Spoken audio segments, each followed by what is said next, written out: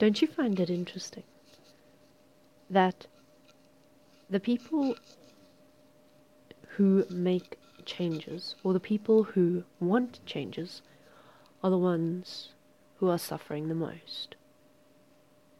The people who have comfortable lives are pretty happy. They don't want or need any serious systemic changes because they're comfortable. So why do we expect the people who have nothing, who have no power, who have no way to make their voices heard, to be the ones to demand system change? Why do we wait for those people to make it known in mostly extreme ways, because at that point, that's all that will get them their attention, that the system is broken?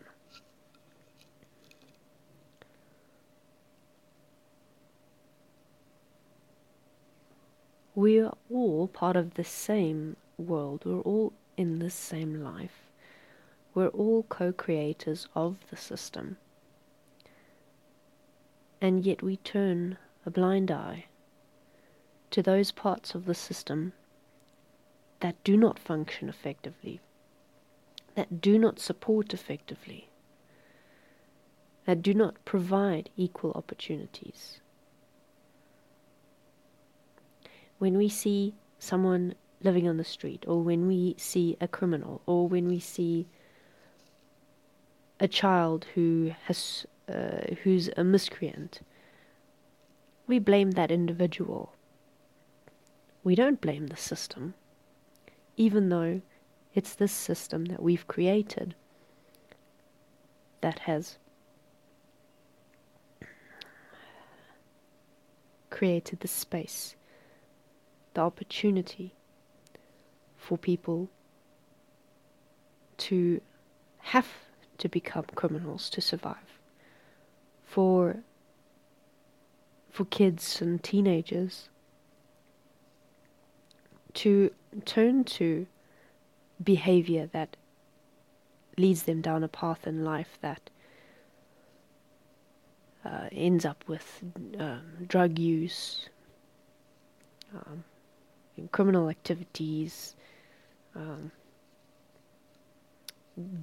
generally not being effective or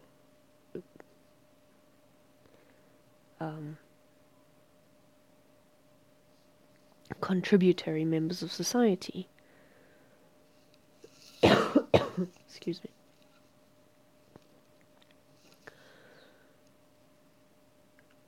It is not, or let me put it this way. Yes, while we are each equally responsible, we cannot blame individuals for what they have become, for what the system has made them. Because if it hadn't been them, it would have been someone else. The system is the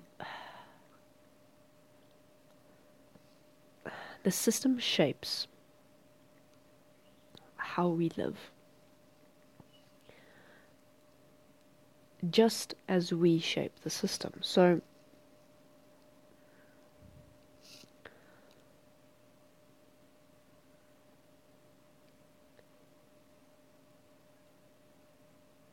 for those people who have no recourse, for those people who grow up in poverty, for those people who have nothing, for those people who are doomed to be drug users and abusers, alcoholics, psychologically unstable, they were born into circumstances of which they have no control. They're doing the best they can with what they've been given. And that's it. That they can't do any better than what they are doing because they have not the skills, they have not the education, the knowledge. For those very, very few people who do manage to get out of that kind of lifestyle, it is only because of a very unusual set of personal circumstances. The majority of people are more likely to stay in that lifestyle simply because that's all they know. You cannot expect someone to know how to manage stress as part of their innate knowledge. You're not born knowing how to manage stress. You're not born knowing how to manage your emotions and your inner experiences. It's something that you learn how to do, something that hopefully someone is supporting you and showing you how to do. But to be realistic, that's very rare. Most people don't know how to manage their inner experiences effectively. And that then flows out into their lives, into their daily life experiences, into who they are and the choices they make.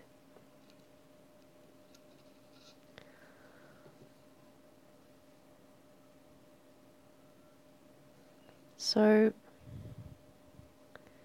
when considering all of this, it's important to remember that there's no one to blame. There's not one person or a group of people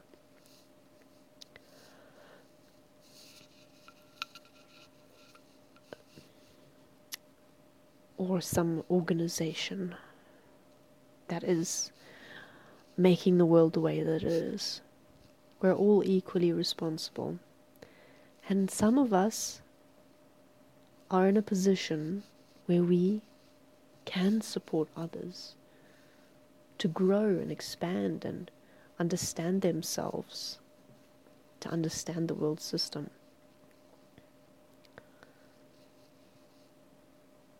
And it is our responsibility to do what we can in that role of support.